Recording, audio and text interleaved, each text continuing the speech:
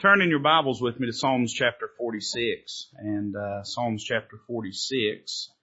And something I wanted to mention because I'm afraid I'll forget it if we leave out of here. But on Sunday was Brother Jay and Miss Lytha's 50th wedding anniversary. Now, I didn't find that out till afterwards. Otherwise, I would have embarrassed them on Sunday about it. But I'm proud for them and rejoiced for that. And you say, well, preacher, what's the secret to that? The grace of God. Only the grace of God could keep you together 50 years. Somebody say amen to that. So, but we're proud for them and we appreciate them. God's already knit my heart with them and they're precious to me. Psalms chapter number 46, and I'd like to begin reading in verse number 1. Psalms chapter 46, verse number 1, only 11 verses in this psalm, and we'll read the entirety of it. The Word of God says, God is our refuge and strength, a very present help in trouble. Therefore will not we fear, though the earth be removed, and though the mountains be carried into the midst of the sea, though the waters thereof roar and be troubled, though the mountains shake with the swelling thereof, Selah. There is a river, the streams whereof shall make glad the city of God, the holy place of the tabernacles of the Most High. God is in the midst of her, she shall not be moved. God shall help her, and that right early. The heathen raged, the kingdoms were moved. He uttered his voice, the earth melted. The Lord of hosts is with us. The God of Jacob is our refuge, Selah. Come behold the works of the Lord, what desolations he hath made in the earth. He maketh wars to cease unto the end of the earth. He breaketh the bow and cutteth the spear in sunder. He burneth the chariot in the fire. Be still and know that I am God. I will be exalted among the heathen. I will be exalted in the earth. The Lord of hosts is with us. The God of Jacob is our refuge, Selah. Father, I love you tonight. Thank you for your word. I pray that you'd use it in our hearts and our minds. May it encourage your people. May it instruct us. And Lord, may it draw us closer unto thee. We'll be sure to thank you for what's accomplished. We ask it in Jesus' name. Amen. You know, we are living in troubling times. I find myself, and maybe I'm just, maybe I pay too much attention. But I find myself troubled almost on a daily basis by what I see in the world around us. I see wickedness in the highest of places in our country. I see heartache and sorrow and brokenness in so many lives. I've spent just the past 2 weeks and just watching at some of the things that have happened, and it seems like every day there's a new crisis. Every day there's more suffering, more heartache, and maybe to some degree it's always been that way. We're just so exposed to it now. I'm watching what's going on in Afghanistan and watching so much of the heartbreak, so much of the terror on people's faces, so many failures on the part of our government in some of the things that they have planned or lacked planning in. I'm watching this flooding going on in the middle of our state, and it's easy for that to just slip past. But there's real devastation in those families. I've read articles this week of families seeing their little 7-year-old girl swept away in floodwaters. You probably read the same articles. Another family that had twin little 7-month-old babies that were swept away in those floodwaters. Families losing fathers and whole families perishing, and we're living in troubling times. We're living in times where it's hard to know what to believe when you look around in the world around us. But one thing that is evident is that things seem to be coming apart at the seams all around us. And when I come to Psalms chapter number 46, I find in it some important instruction for living in days like the days we're living in. Some instruction that you and I need as God's children in how we keep and guard our hearts, how we stay focused on the will and plan of God for our life, and just to be frank, how we keep our sanity in a world that is losing its sanity. And I want you to notice a few thoughts in the scripture tonight, and I don't know, this may be a little bit different kind of sermon than what I normally preach. It may be a short one. I can't make no promises, but I want you to notice 3 thoughts this evening from the Word of God. Are you okay tonight? Y'all are awful quiet. Amen. I don't know if you've already fell asleep on me or what's happened. But you gotta hang with me tonight. Amen. That when you don't engage with me, I just preach longer. So it's in your, amen. Thank you. I knew that'd work. Hey, when it ain't working, just turn it into a hostage situation. And, All of a sudden your demands are met. So notice these three thoughts with me tonight in the Word of God, and then we'll go to the house. Number one, I want you to notice in Psalms chapter number 1, or chapter number 46, verses 1 and 2, I want you to notice that the psalmist in these troubling times in his life, in his nation, when he's watching the heathen raging, when he's watching, it seems as though the earth just heaving and cleaving and roiling and boiling, he points to several things that give him peace in that time. The first thing he mentions is the presence that grants us help. The presence that grants you and I, as the people of God, help. Notice verse number 1. He says this, God is our refuge and strength, a very present help in trouble. Therefore will we not fear, though the earth be removed, and though the mountains be carried into the midst of the sea, though the waters thereof roar and be troubled, though the mountains shake with the swelling thereof, Selah. Can I say this, number one, tonight? We as God's people need to be focused on the presence of God that gives us the help in our hearts, in our lives, and in our spirit that we so desperately need to face this world. There's nowhere to hide anymore. There's no taking shortcuts anymore.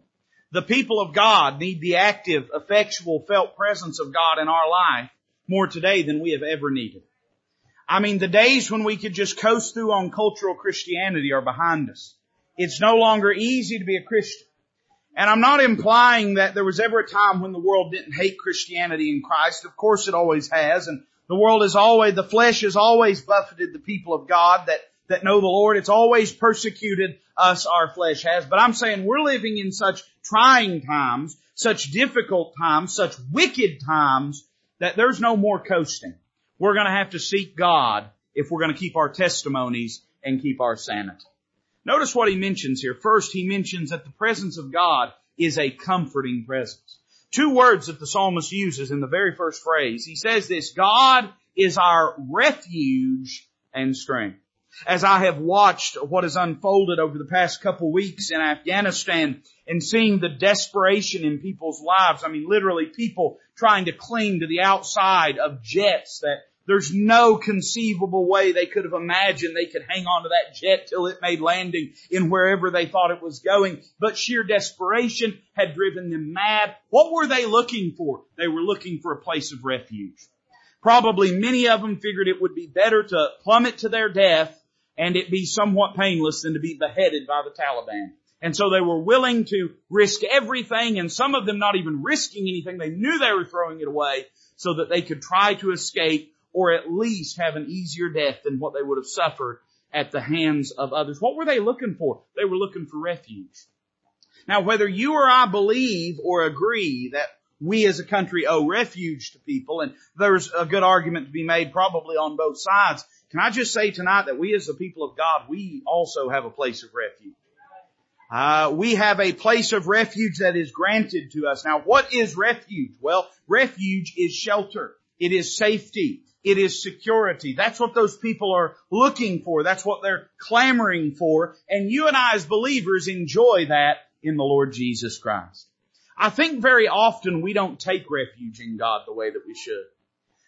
Refuge is no help if we won't take refuge. You with me? You all right tonight? It's of no help if we won't avail ourselves of the refuge that's available to us. So often we want to place ourselves right in the midst of the turmoil and then complain that we're so tore up at the wickedness of the world. If we don't get ourselves into the presence of God through fellowship, communion with Him, the study of His Word, the effectual faith in Him, leaning upon Him, we can't complain that we have no peace of mind. But we'll find that if we will run to Him for refuge, if we'll run to Him, the psalmist said His name is a strong tower. We can run into it and are safe. If we'll go to Him, you know what you'll find? He has the ability to shelter us from so much of what's transpired. Now, don't misunderstand me. I'm not saying if you trust God, bad things won't happen.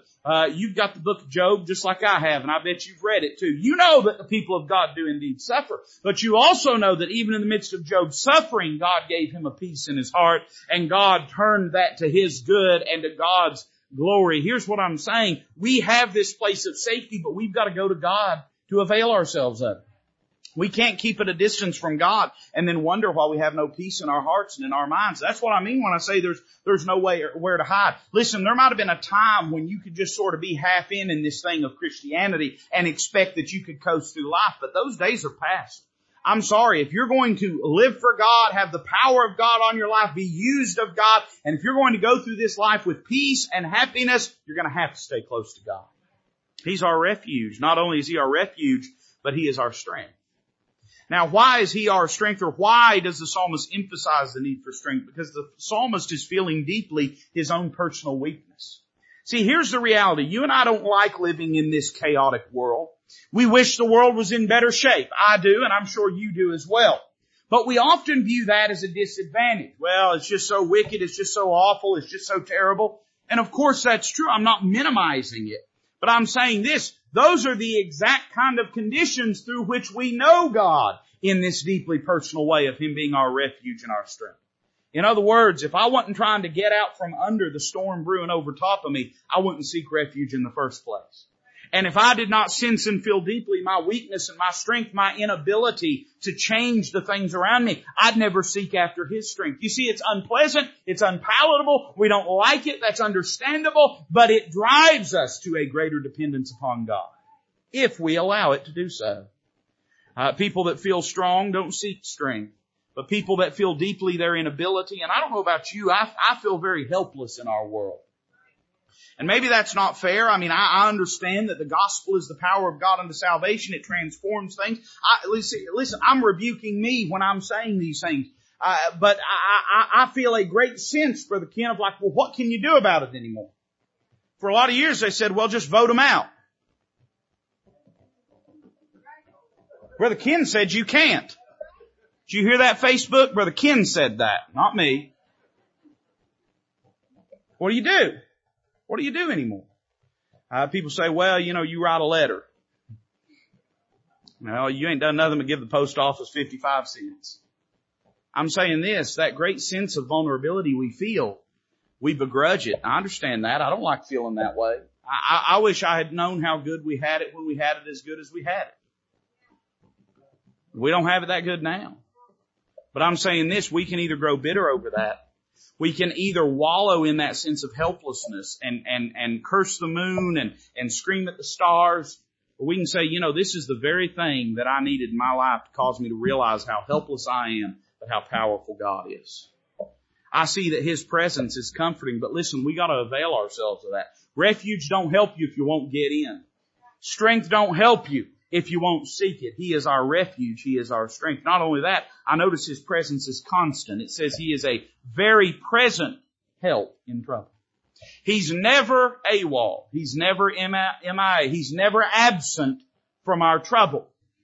That tells me this, that though there may be times in my life or in yours when we feel like God is at a distance, we know that when trouble comes, we are assured that He is always close.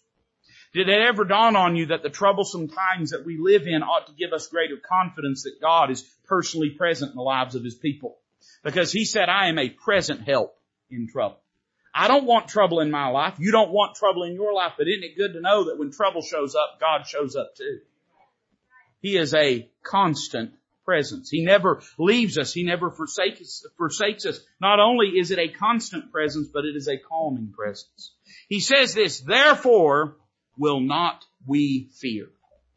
Now this is not a statement based on emotion, because I think it is reasonable to expect, given the circumstances that the psalmist describes, that he is living in fearful times, just as you and I are living in fearful times. You say, preacher, I'm not afraid. Watch the news. They'll get you that way. We're living in times where there are fearful things floating around us all the time. In fact, we are living in a society that has been yielded to a cult of fear, where fear is the currency of the day. It's a means of control over people's lives. There's just about no liberty people won't give up when they're afraid. And so they're trying to make people afraid so they can take power from you, so that they can take independence from you. And you say, well, preacher, I don't know. That's just all tinfoil hat stuff. You could have said that 2 years ago. I don't see how anybody can say it's tinfoil hat stuff. I remember being called a lunatic for saying we might have vaccine passports. Don't you remember that? If you said that, if you said, hey, they're going to try to do vaccine pass. Oh, put your tinfoil hat away, preacher. Here we are today. Oh, the government would never do anything like that. Well, how did they get there? Well, they got there through fear. They got there through fear.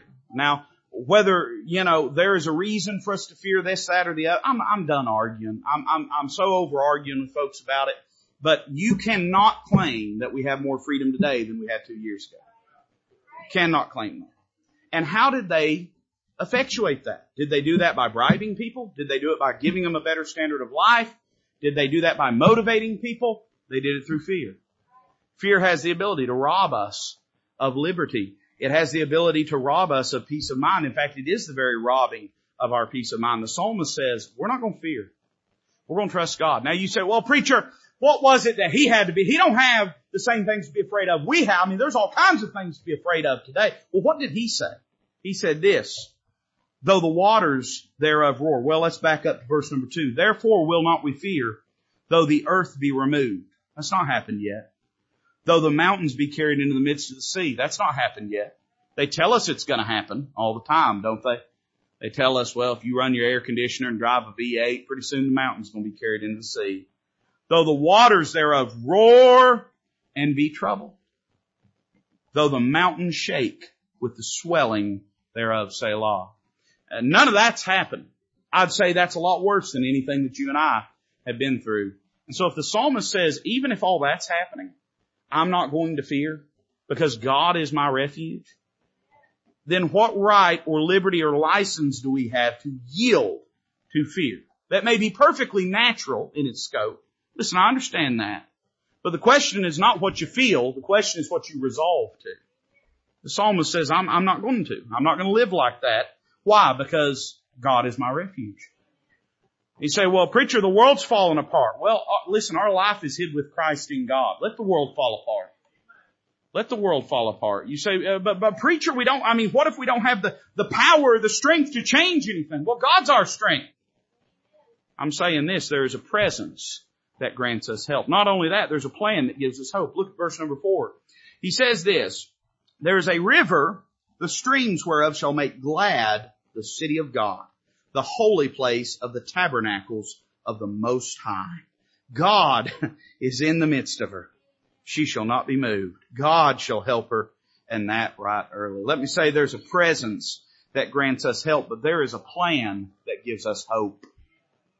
As is often the case in the Old Testament, the Word of God leaps from that which is practical to that which is prophetic. And I'm not meaning to say prophecy is not practical, but you understand that we have moved out of the realm of merely what is present and practical, Him talking about God's goodness in His life, and He begins to transcend to realms of prophetic utterance where He's talking about things that God's not yet done, but that one day God will do. He goes on in verse number 5 and says the heathen raged, the kingdoms were moved, He uttered His voice, the earth melted. He goes on in verse number 8, says, come behold the works of the Lord, what desolations He hath made in the earth. He maketh wars to cease unto the end of the earth. He breaketh the bow and cutteth the spear in sunder. He burneth the chariot in the fire. The psalmist looks past the present and looks to the end of the plan of God. It appears to me, and you're welcome to disagree with this, but it appears that he is looking to the battle of Armageddon and to the kingdom that God will one day set up afterwards. And he describes a few things that give him peace in this day. And let me just say, we'd be greatly helped if we get our eyes off of the past and the present and get them on the prophetic and get them on what God is going to do. Things look bad right now, right? I mean, you know they do. I know they do. Man, I don't even know what is getting ready to happen. You say, preacher, has your opinion changed through all this stuff? Well, only in that it seems like there is no limit to how crazy things may get. Directionally, I remember, who was it? One of the candidates for president made a statement like that, talking about they caught him in a lie, and they said, well, I think it was that Cortez woman, she wasn't but she said I was telling the truth directionally. I don't even know what that means. I was directionally right. The limits to which all this chaos will unfold. Man, I don't know.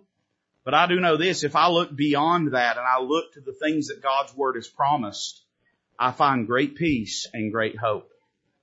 No elected leader gives me hope. No prospect of any election gives me hope. I'm just being frank with you. You can disagree if you want. But I don't have any hope. You may have hope that things are going to get better in the midterms. I don't.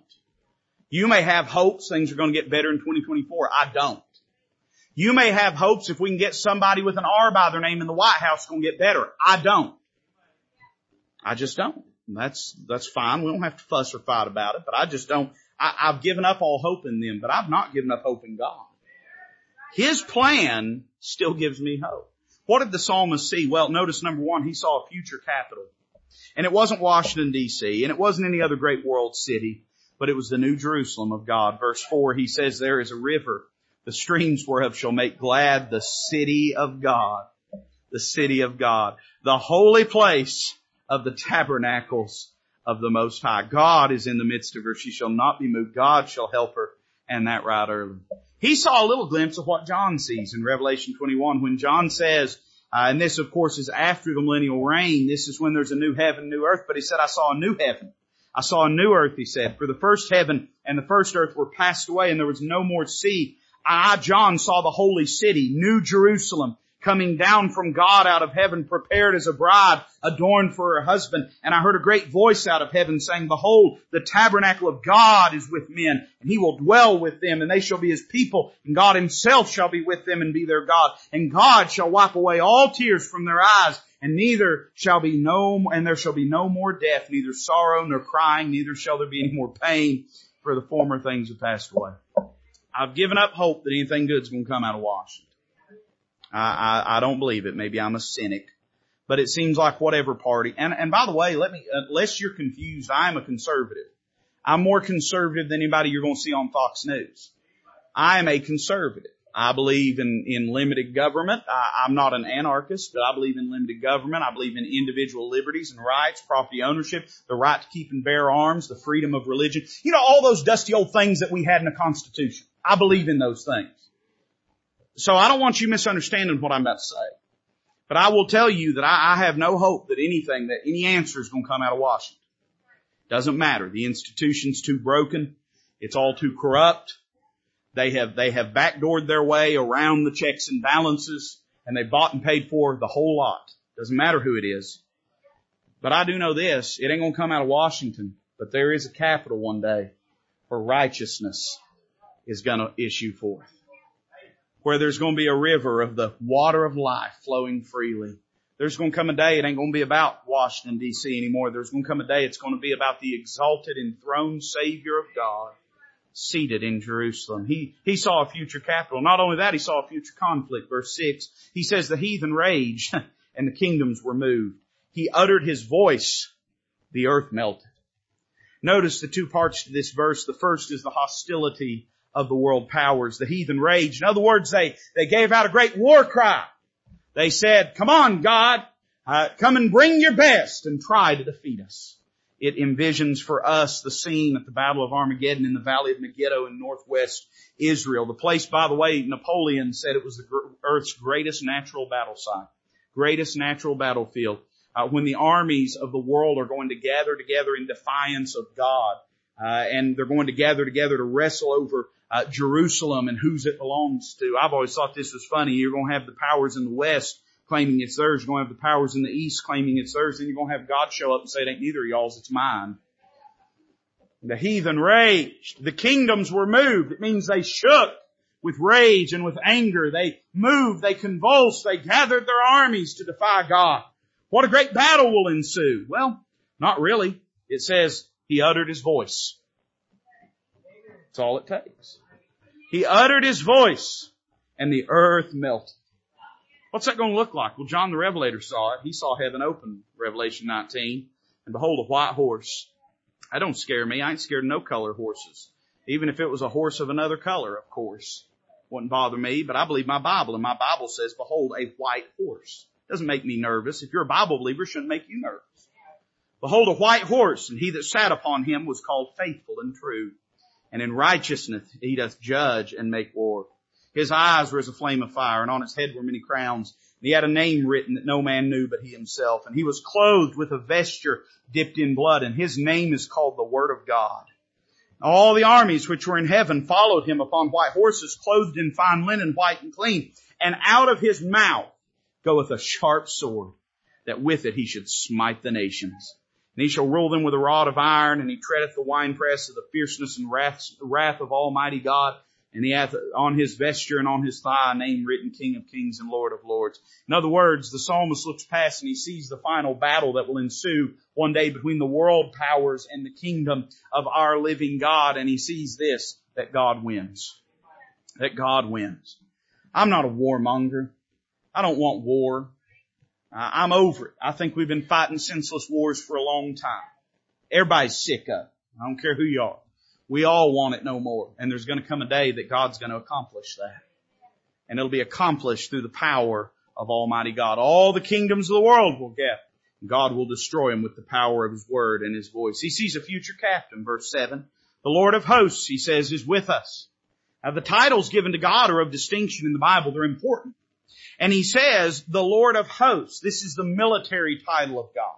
The host that's referred to there is a standing army that is active, that is moving, that is on the move. The Lord of hosts, the one that is the captain over the armies of God, the psalmist says, He's with us.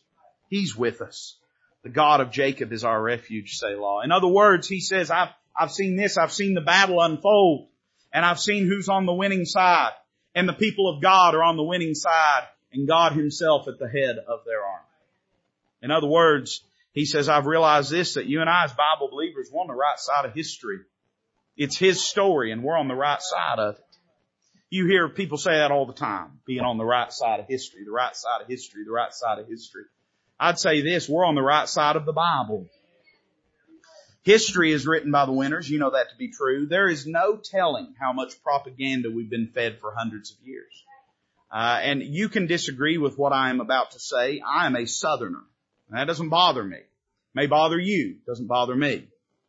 I'm a Southerner. There's no telling what all kind of propaganda that we've been fed about things in years past. And I'm telling you this, though. I don't care really whether I'm on the right side of history. History has always been a means and tool of control and coercion. I care about where I stand on the Bible. As a Bible believer, as somebody that's put their faith in God, we're on the right side of the Bible. The world's not going to be judged by history books. It's going to be judged by this book. We better make sure we're on the right side of this book. And listen, to the gutters with the rest of the books, we better be on the right side of this book. John says, or the psalmist says, well, they kind of all say it, don't they? Said, I've looked to the end and we're on the right side of it. He sees a future captain, then he sees a future conquering. He says in verse 8, come, behold the works of the Lord, what desolations He hath made in the earth. He maketh wars to cease unto the end of the earth. He breaketh the bow and cutteth the spear in sunder. He burneth the chariot in the fire. He's going to win so hard that the game won't be played anymore. He's going to win so thoroughly that there won't be any more wars.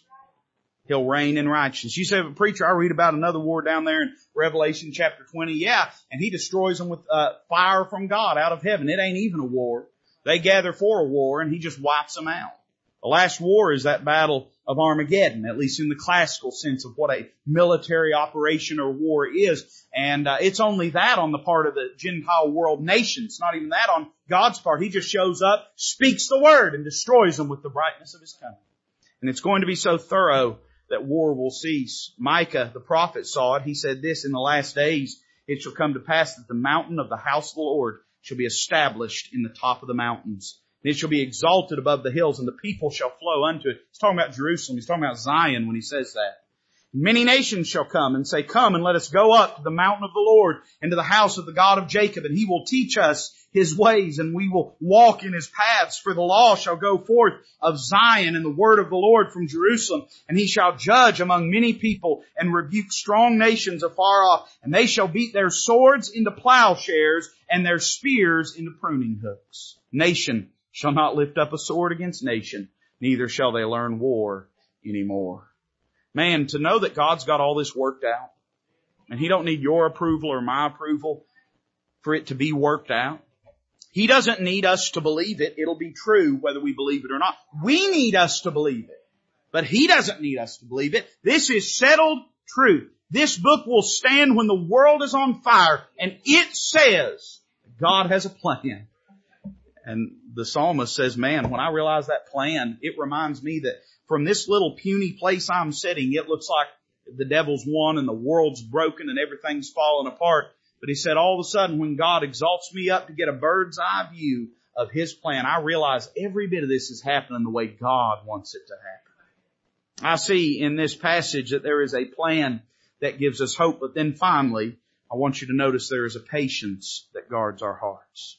Verse 10 says this, "Be still and know that I am God. I will be exalted among the heathen. I will be exalted in the earth. The Lord of hosts is with us. The God of Jacob is our refuge, Selah." How do I act, preacher? How do I respond in light of this? What do I need to do? Well, notice 4 things. 1, we need consistency in our performance. He says be still. Now he does not mean be idle or be inactive. But what he means in saying be still, it's in juxtaposition to the idea of frenzy. The idea of running to and fro to do this and do that to try to reconcile and rectify the problem and the situation. And it's like God says, hey, just calm down and do what you know is right. We're constantly bombarded. Sign up for this, man. Sign this petition. Sign that petition. Give this amount of money. Do this. You better email this person. You better this. If you don't do this, I was listening to something, I don't know, some talking head thing. But they were talking about, I guess the NSA is spying on members of Congress. Boo-hoo. Been spying on us since Patriot Act was instituted. Now all of a sudden it's a problem, right?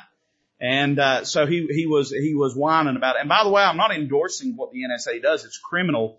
It's a police state. It's a surveillance state. I'm against it. I just find it rich that all of a sudden when it's them, members of Congress are, they're all tore up about it. Here's what he said. The news guy was saying, well, what can we do about it right now? He said, I don't know what you can do about it right now, except the next time at midterms you need to vote us in. Imagine that, Ken. Imagine that. I mean, think about that, Seth, that all our problems would be fixed. How convenient that if we just vote this guy in, he won't do us that way like the others have been doing us.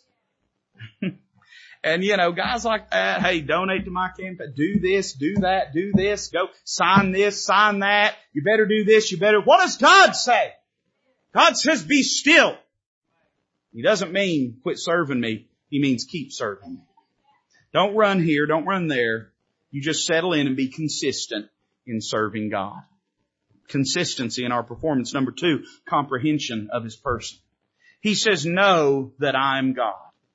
Now, when he says no, he's talking about a deliberate affirmation. He's not saying you're not aware that I'm God. He's saying the way you've been acting does not gee and haw with that concept that I am God. We need to resolve ourselves to recognize that He is God. He's not just a power. He's not just a higher power. He is God Himself. And He is our Savior, and He is our refuge, and He is our strength. And what can we not face when we know that God is our refuge? Be still and know that I am God. Notice what He says next. He says, I will be exalted among the heathen. I will be exalted in the earth. In other words, we need confidence in His plan. I know it don't look like it right now, but there's going to come a day, my Bible says it, that every knee will bow. Every God-hater, every wicked, vile person. Hey, listen, every tyrannical government and the men that profit off them and laugh about them. One day every knee will bow. Every backslidden Baptist. Every cultural Christian. One day every knee will bow. He says, I will be exalted among the heathen. I will be exalted in the earth. It don't look like it right now, but you want peace of mind? Trust God's word over whatever it is that the world's telling you. But all that is pointless if we don't have this last thing. Look at verse 11. The Lord of hosts is with us. The God of Jacob is our refuge. Now this is interesting to me because if you've been paying attention, that's a rerun, right? That's a repeat. That was already mentioned back in verse number 7. But what's amazing to me is in this apocalyptic vision the psalmist has, seeing these great world events unfold of God overthrowing nations and leading at the head of His army. He says, boy, God is on our side, fellas. God is with us and we are with God, and praise the Lord. I've seen it in the vision. I've seen it in the Word of God. I've seen the truth of it. And it's like He comes down to the end and He says, that same God that's going to be with us then He's with us right now. That same Lord of hosts that's going to be with us that I saw in that glimpse of eternal prophetic events, that same God, He's the God that's with us now. He is our refuge. He is our strength. In other words, in repeating this, it's almost like He draws that personality and that glimpse of God's majesty and power and authority and draws it into the present. It's almost like He says this, think about the fact that that God is our God and is with us right now. Here's what I want to say. We need communion in His presence. Now, when I say communion, I don't mean that, and we don't call it communion around here because it's not a biblical term. In light of the Lord's Supper, we call it the Lord's Supper because that's the term. The Lord's table is what's used biblically. But I understand a lot of people take that word communion to mean the Lord's Supper. That's not what I mean here. I mean fellowship. Communing with God. Spending time with Him. The key to patience is to dwell in His presence.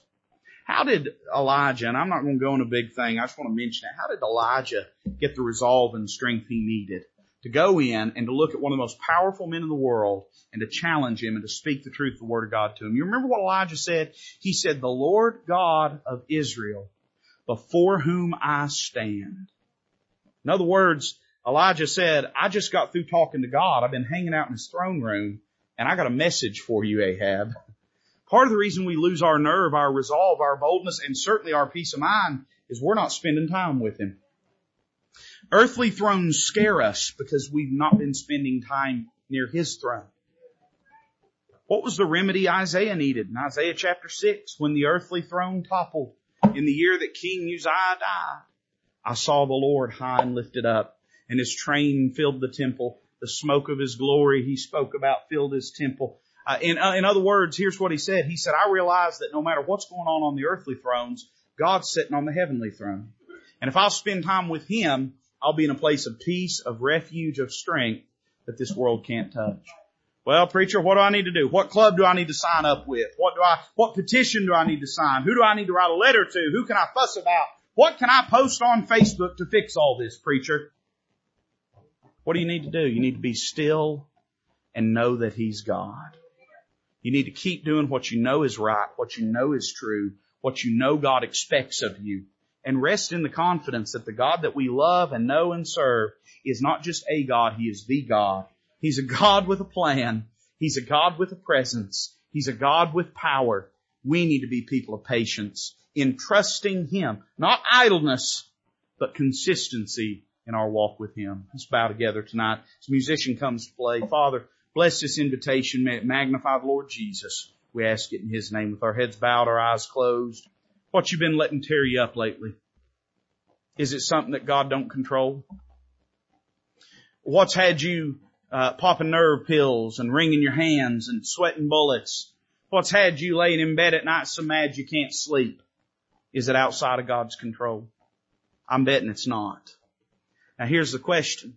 Are you going to choose to trust God above your circumstances? Are you going to choose to focus on His throne room instead of on the chaos that's unfolding around us? I'm not asking you to put your head in the sand. I'm asking you to put your eyes on Jesus and go forward serving Him and glorifying Him in your life. Melissa's playing the piano. The altar's open. What about you tonight?